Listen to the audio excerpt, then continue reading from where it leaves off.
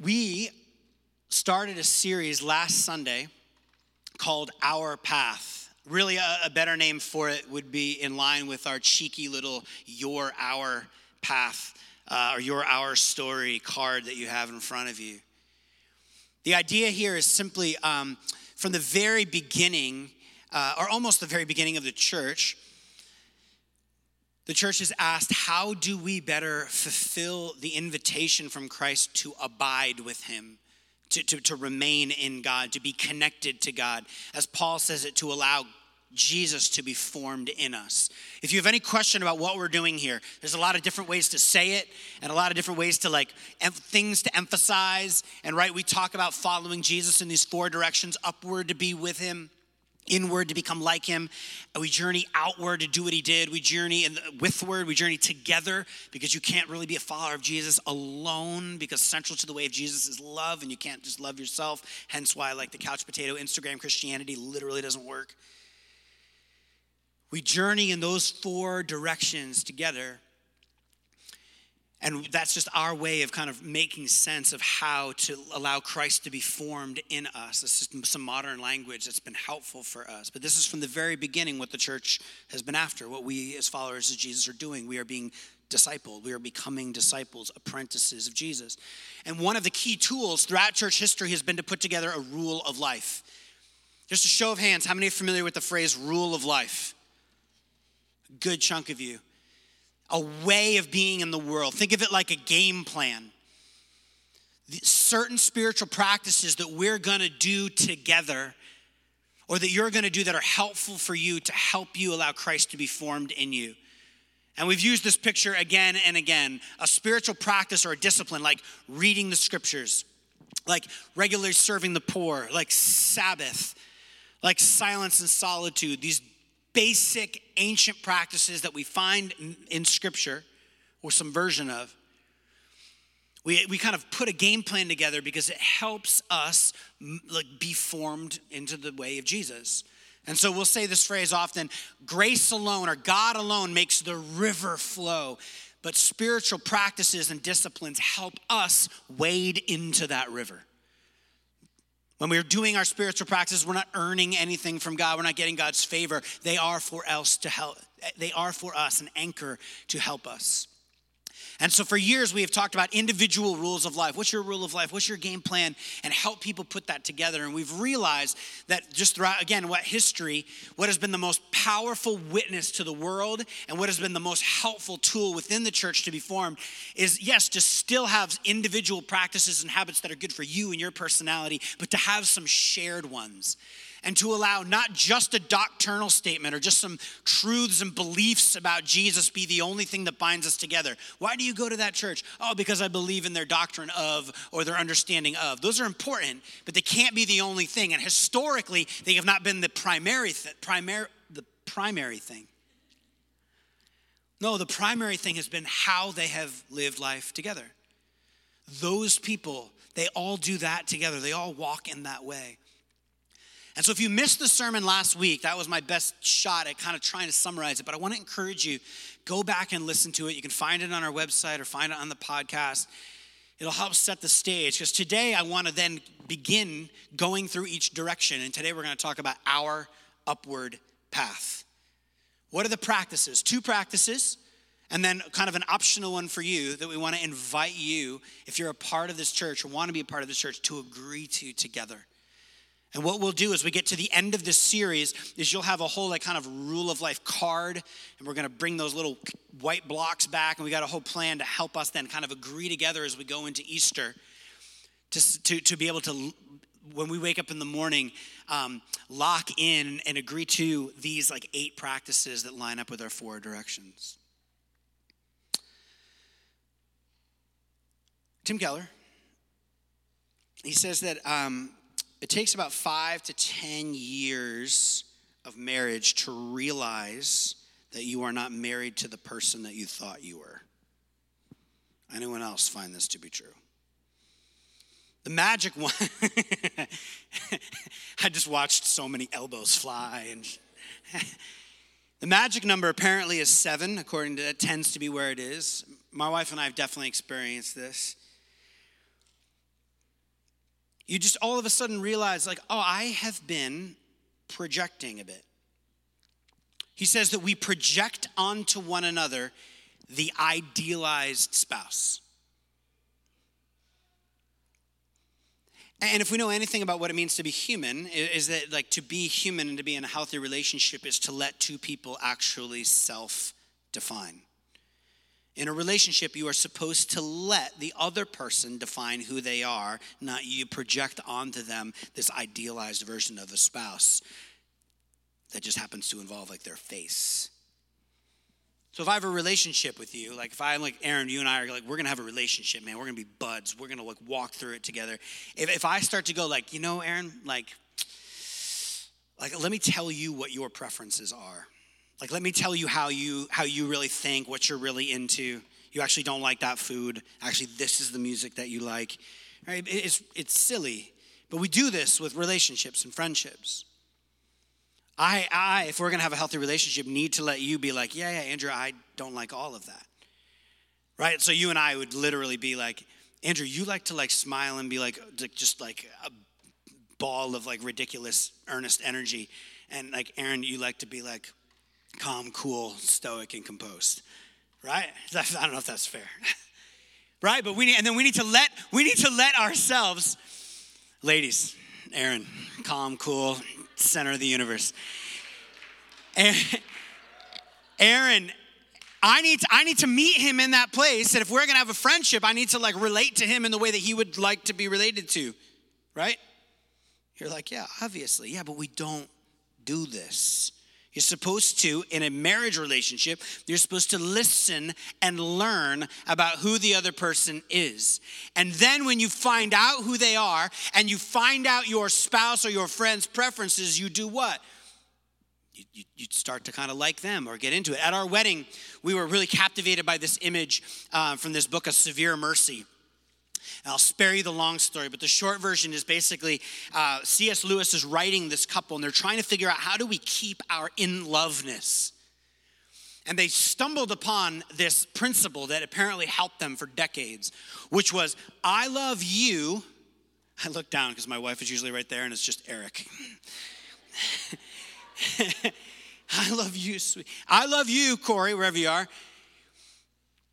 And because I love you, and you love a bunch of things, then by extension, I want to understand why you love those things. And so if I can start to love the things that you love because I love you, even if I don't love those things, it will actually create this, what they call like a shining barrier, like a defense against anything that would pull us out of our in-loveness. Now, I'm not saying that's some like hard and fast principle that always worked, but it has been incredibly helpful for us. But it's that idea of I'm learning about what you love and what you like, and even if it's something like I don't understand that. Perfect example in our marriage is how we rest. I would like to stay in bed as long as possible. I would like to, while in bed, like cuddle. Doesn't matter who, stuffed animal, child, wife, just want to like just be in bed. Sabbath, it's Saturday morning. Like I just want to like play it as low key as possible. Do as minimal moving as actually possible. Maybe a walk, maybe. That's how I rest. I want to be still. I want to take all the agenda off. Corey is like, hey, what are the fun projects we get to do today? And so she just lines up the projects. We're going to do a little sewing. We're going to do a little bit of this. We're going to shine some shoes. We're going to fold some. It's going to be great. Now, it's not chores, but it's like projects and projects. Let's go on a little adventure. And I mean, for her, it's like, oh my gosh, I've been in bed too long. I'm like, you just woke up 10 minutes ago. No, I got to get up. I got to get my coffee. So different. So different. But you begin to learn, oh, this is how this person actually rests. This is how this person moves. Our love languages are incredibly, incredibly different. I want to love her in the way that I want to be loved. This is something it's still taking us a long time to understand because I hold the way that I love as like the best way. I mean, it's all the classical things. It's like, let's go on long, elaborate dates together and let me like write you a song.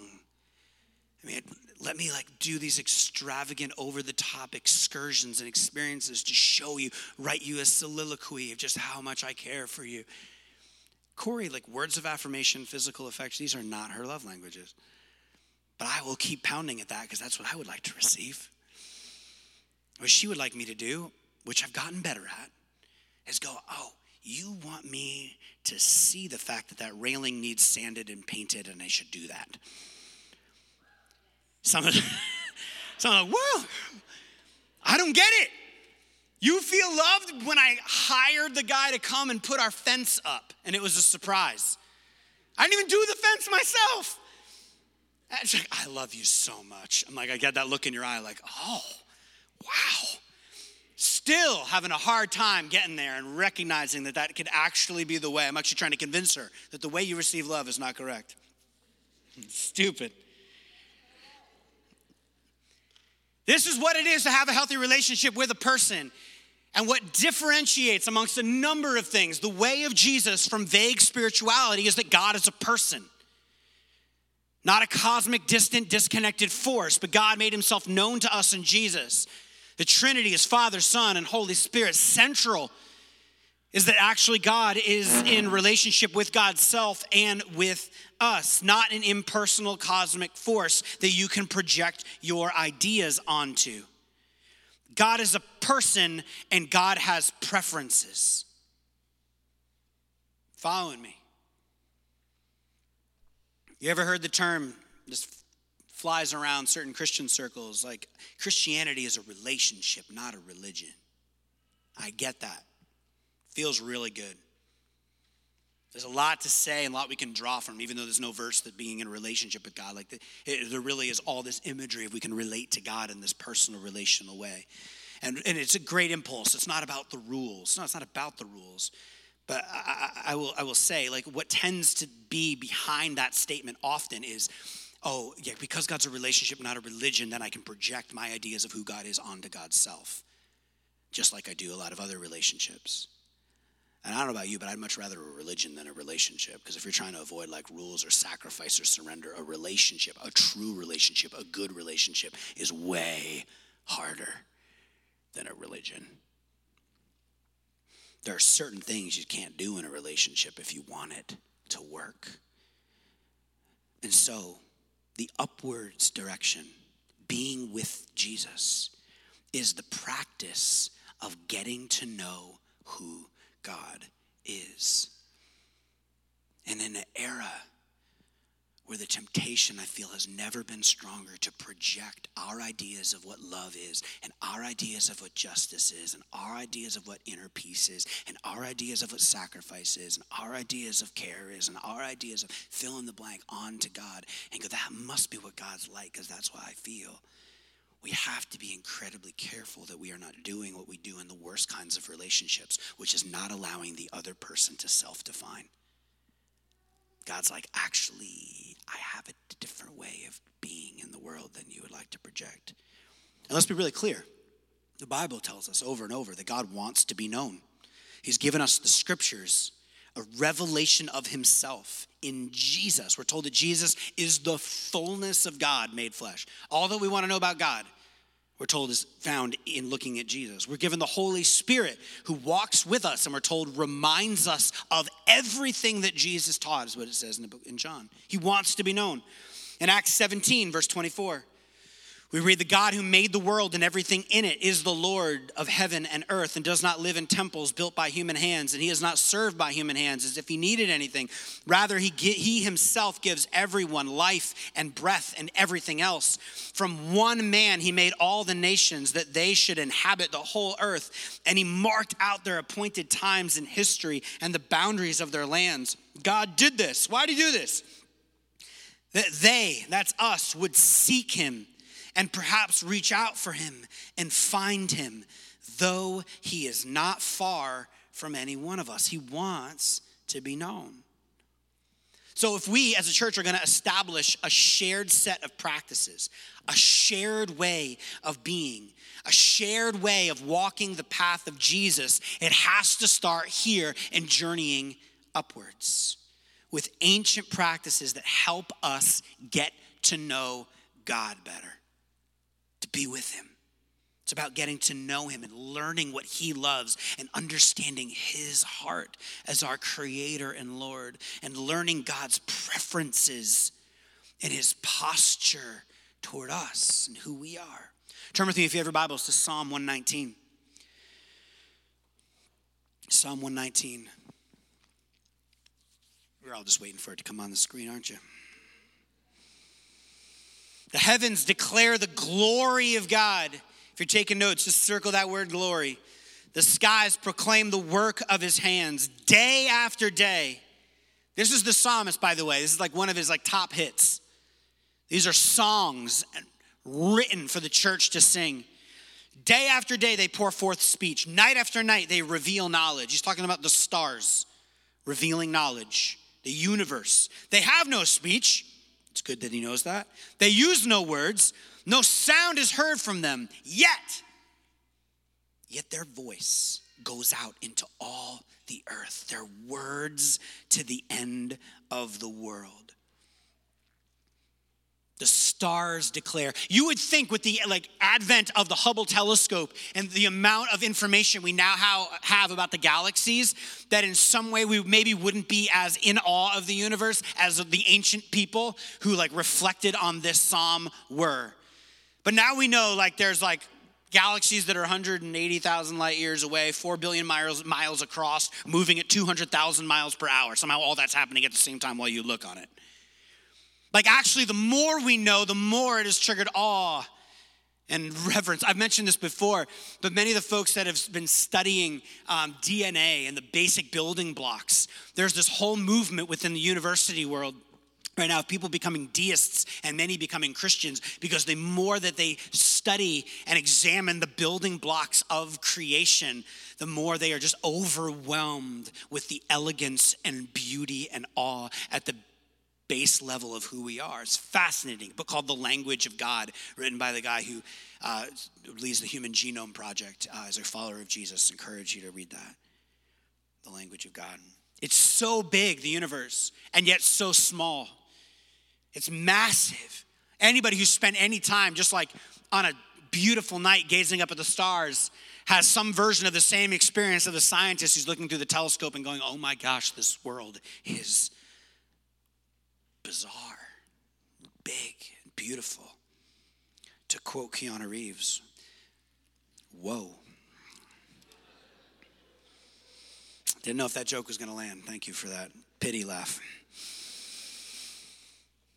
The word that is used here for glory is the word kavod. Could you say kavod? Say kavod. That's the word for glory, and it basically means weight. Literal weight, significance, honor, and majesty, all kind of bound up in this word weight. It's largeness and abundance. Some things in this world are light and shallow and flimsy. Some things in this world are fast fashion, and then some things have kavod. It's something you get swept up in. The Bible talks about glory, even that people have glory. It's your weight and your essence. It's you walk into a room, you walk into church, you walk into a party, and he's a mechanic, an amazing dad, he's really, really kind. You're describing this person as they walk in. That's if that's you, that's what you're known for. That's your weight. That's your significance. That's your spark. It's probably why your spouse fell in love with you. You had a bit of kavod. We're told in the scriptures we are crowned with glory. Most of the time, though, in the scriptures, we speak of glory, speak of kavod, as reflecting on the massive beauty and majesty and presence and weightiness of God. It's something that when you come face to face with, you're reminded of just how small you are. It's the inception sound. You know what I'm talking about? Yeah. It's you're sitting out in the water, treading water, you're out on your surfboard or something, and all of a sudden you see the tail of a very large fish. It's oh, I am small. It's those moments where you just look up at big sky, you're in the country and there's no lights in the city, of the city blotting it out, and you're oh. It's that moment where you see your child born, and you don't know why, but you're going to burst into tears because oh my gosh. Because, whoa, this is kavod. The prophet Isaiah has a vision of heaven, and his vision, he sees these angels shouting, holy, holy, holy is the Lord Almighty. The whole earth is full of his kavod. Like set apart and not like me. That's what holy word means. Set apart, not like me. Set apart, perfect. The whole earth is full of that weight and that presence. The whole earth is full of the significance of who God is. The prophets were deeply influenced by this understanding that the earth was drenched in the weightiness of God. David, in another psalm, says, the earth is the Lord's and everything in it. And then he later prays, where can I go from your spirit? Where can I flee from your presence? So the writer here has experienced awe and reverence in everything.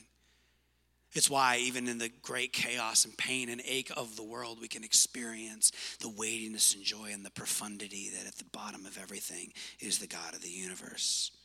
It's almost like the writers are saying, if you lose the deep sense of awe and reverence, you will lose something about what it means to be a person.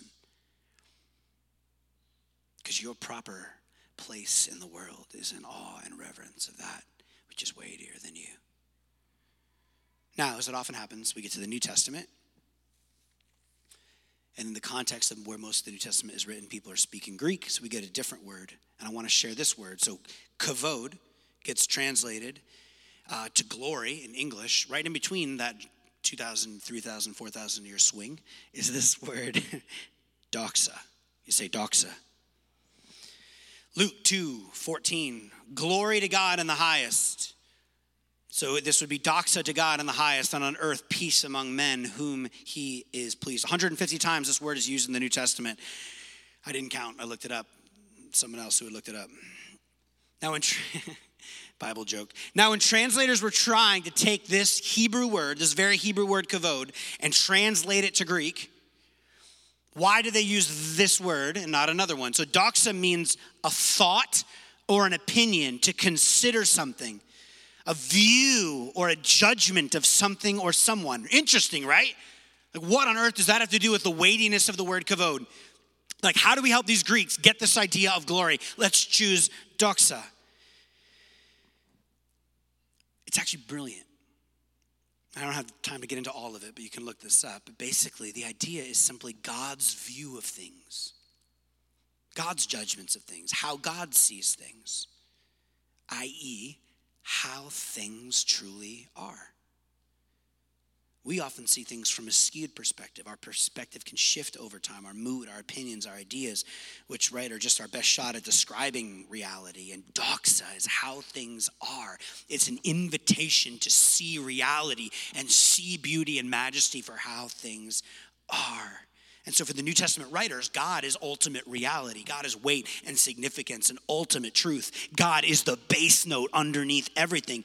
And so if we're interested in being with Jesus and being connected with Jesus and in a relationship with Jesus, we aren't just looking to project ourselves onto him.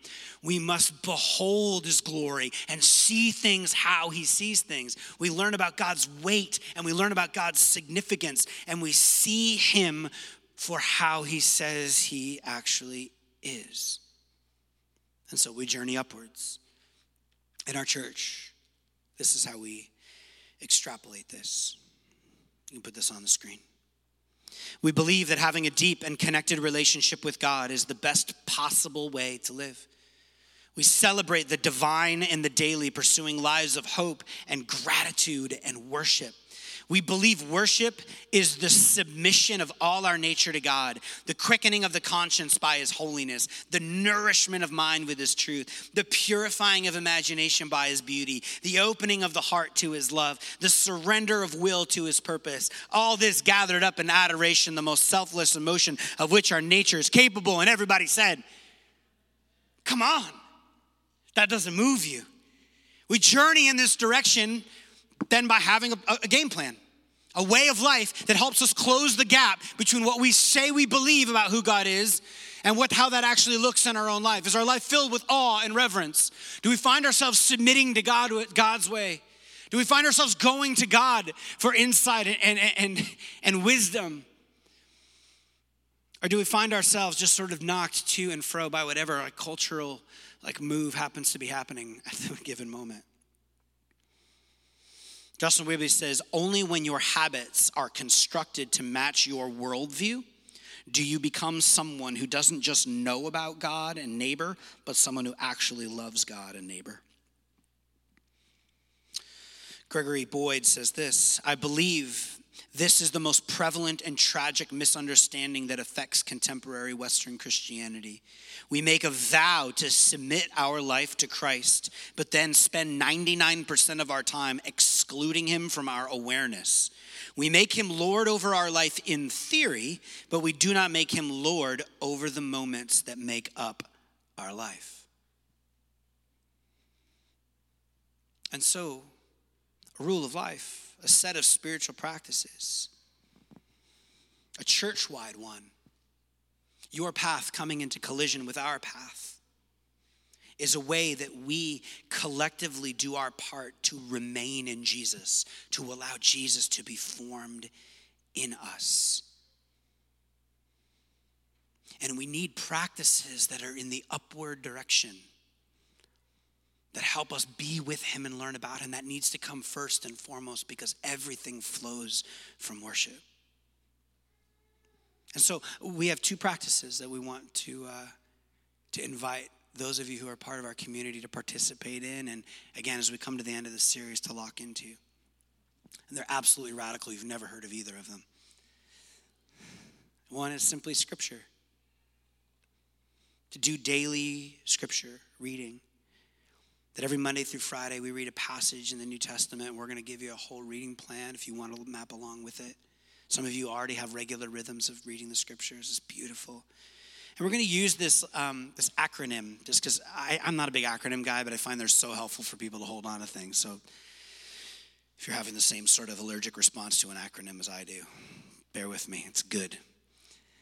The acronym here is BREAD. If you were with us a couple of weeks back when we talked about feasting on God, this is where this comes from. But when we come together, when you are individually in your home, in your work, to one, be still, to find a place, where you can encounter God and ask him to fill the space, trust the Holy Spirit to come, read through the passage slowly, look for something that stands out, grabs your attention, reflect on it. To encounter, so take that verse and meditate on it, consider what God might be saying to you. Ask a question of application, turn your focus outward. What might God be inviting me to consider, to pray, to act on, and then devote? Close by writing a simple prayer of devotion to God. We'll be sending all this out. You don't have to remember all this now. But we want to give every single time these practices along these directions a base practice and a stretch one. So the base level is simply this: to seek to spend at least 10 minutes each day in the scriptures with that bread guide, journeying if you're able. And the stretch would be give as much time as you're able to this each day and incorporate deeper study, and do this, here's the real kicker, before you touch your phone. Or if you're a night owl and not a morning person, it's just impossible, because a rule of life is meant to be something you actually can achieve. Do it at the end of the day. The last thing that hits your mind and heart is the scriptures. And then what we'll ask you is just write that practice out, how that will look and what you'll be going through. The second practice involves worship and prayer. So in order to help us orient our day around the presence of Jesus, just a simple morning and evening rhythm for all of us to join in together with. So again, I got another acronym for you. Pray. Pray in the morning, P-R-A-Y, and then an examine at night. So in the morning, set aside 10 minutes at the beginning of the day, maybe with that scripture reading time would make the most sense, and just have a moment of worship and prayer together. One, praise. Spend time praising God for who he is. I love putting on worship music in the morning, but writing out what you're grateful for, what you're giving thanks for. Begin the day. Repent. Turn around and examine the things that you know are stirring in your soul, that are those good desires that God's given you that have gone astray. Ask. Spend time naming the things and asking God for his kingdom to come. You're a child of God and you can ask him. You're invited to ask him for things. And then yield And yield simply means to surrender. Spend time surrendering to Jesus. Not my will, but yours. Lord, this is what I desire. This is what I think is in step with your will. But actually praying that prayer of concession. And then in the evening, taking a moment to carve out 10 minutes. It's these small little daily practices. They're like, oh, that's easy. I kind of do that stuff generally. No. We're asking each other to put these kinds of things on our calendar. To take 10 minutes to pray. To reflect on your day. To replay the day and recognize your emotions and God's presence with you. To rejoice in all the good things of the day where you saw God at work, and then repent of the ways in which you missed Jesus or did not follow him wholeheartedly, and resolve, again, to surrender and live for him that next day. So the base practice, the entry level practice would be simply, hey, 5 to 10 minutes of private prayer. Like put that in, 5 to 10 minutes of reading the scriptures as often as you can throughout the week. Like commit to a rhythm. If you can't do every day, do every other. Once a week. But begin somewhere. And then commit to being here on Sunday mornings as part of worship and exploring the word together, as actually being present. And say, I'm going to commit to being here as often as I can. And the stretch practice, the reach practice, which is for a lot of us, is that up on this isn't up there? Oh, it was. Oh, great. Thanks. No, the one before it. Practice 2. Did you get that one? There it is. So the base practice, the stretch practice being daily morning prayer and evening examine. So every day, making sure you're spending time when you're in the Word to pray, and ending every day in examine. And then committing to coming quarterly to altar or to a heart gathering. And then lastly, you can go to the last slide. Practice 3. I'm kind of giving you again a foretaste of what you'll all receive in these packets in the coming weeks. Is then there will be practices for you specifically if you'd like to add one to your rule that will help you be with Jesus and help you connect deeper with him. I want to go back as we close to our language around the upward direction. Part of that paragraph comes from William Temple. And he is the one who says worship is the submission of all of our nature to God, the quickening of the conscience by his holiness, and the nourishment of mind with his truth, the purifying of imagination by his beauty, and the opening of the heart to his love, the surrender of will to his purpose, all of this gathered up in adoration, the most selfless emotion of which our nature is capable. We want to kind of seal these two practices that we introduced here, that many of you I know as part of our church have been doing for years. But sealing sort of some rhythms that we want to do together in a moment of worship. We always try to be done at about an hour and a half, and so that gives us like 10 minutes. And so for 10-ish minutes, I want to invite us to lean in that posture of submission to God. Of going before our Lord and allowing him to self-define.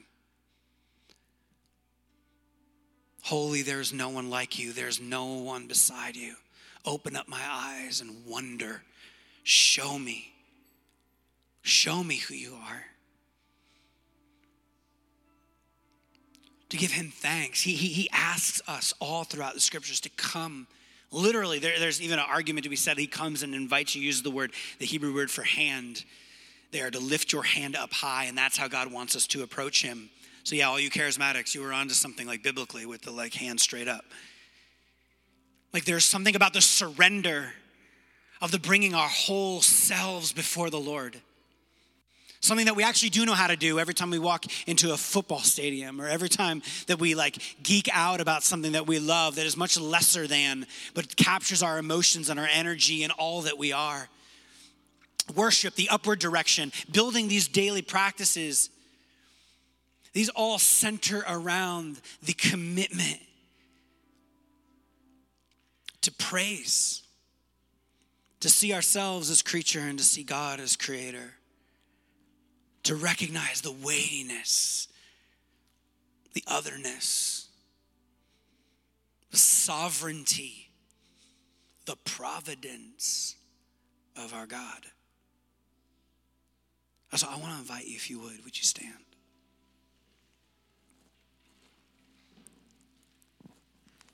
The rhythms of our lives, what we do, these things shape who we become. They form the desires of our hearts, what we want, which shape the direction of our lives. We too often get this backwards in worship. I'm not really feeling it. I'm not really like that. That's not really my vibe. But actually, to commit to, yes, reading the scriptures and commit to daily prayer and commit to, in a moment like this, to lift our arms high and to abandon our hearts to God. Just the practice of doing that.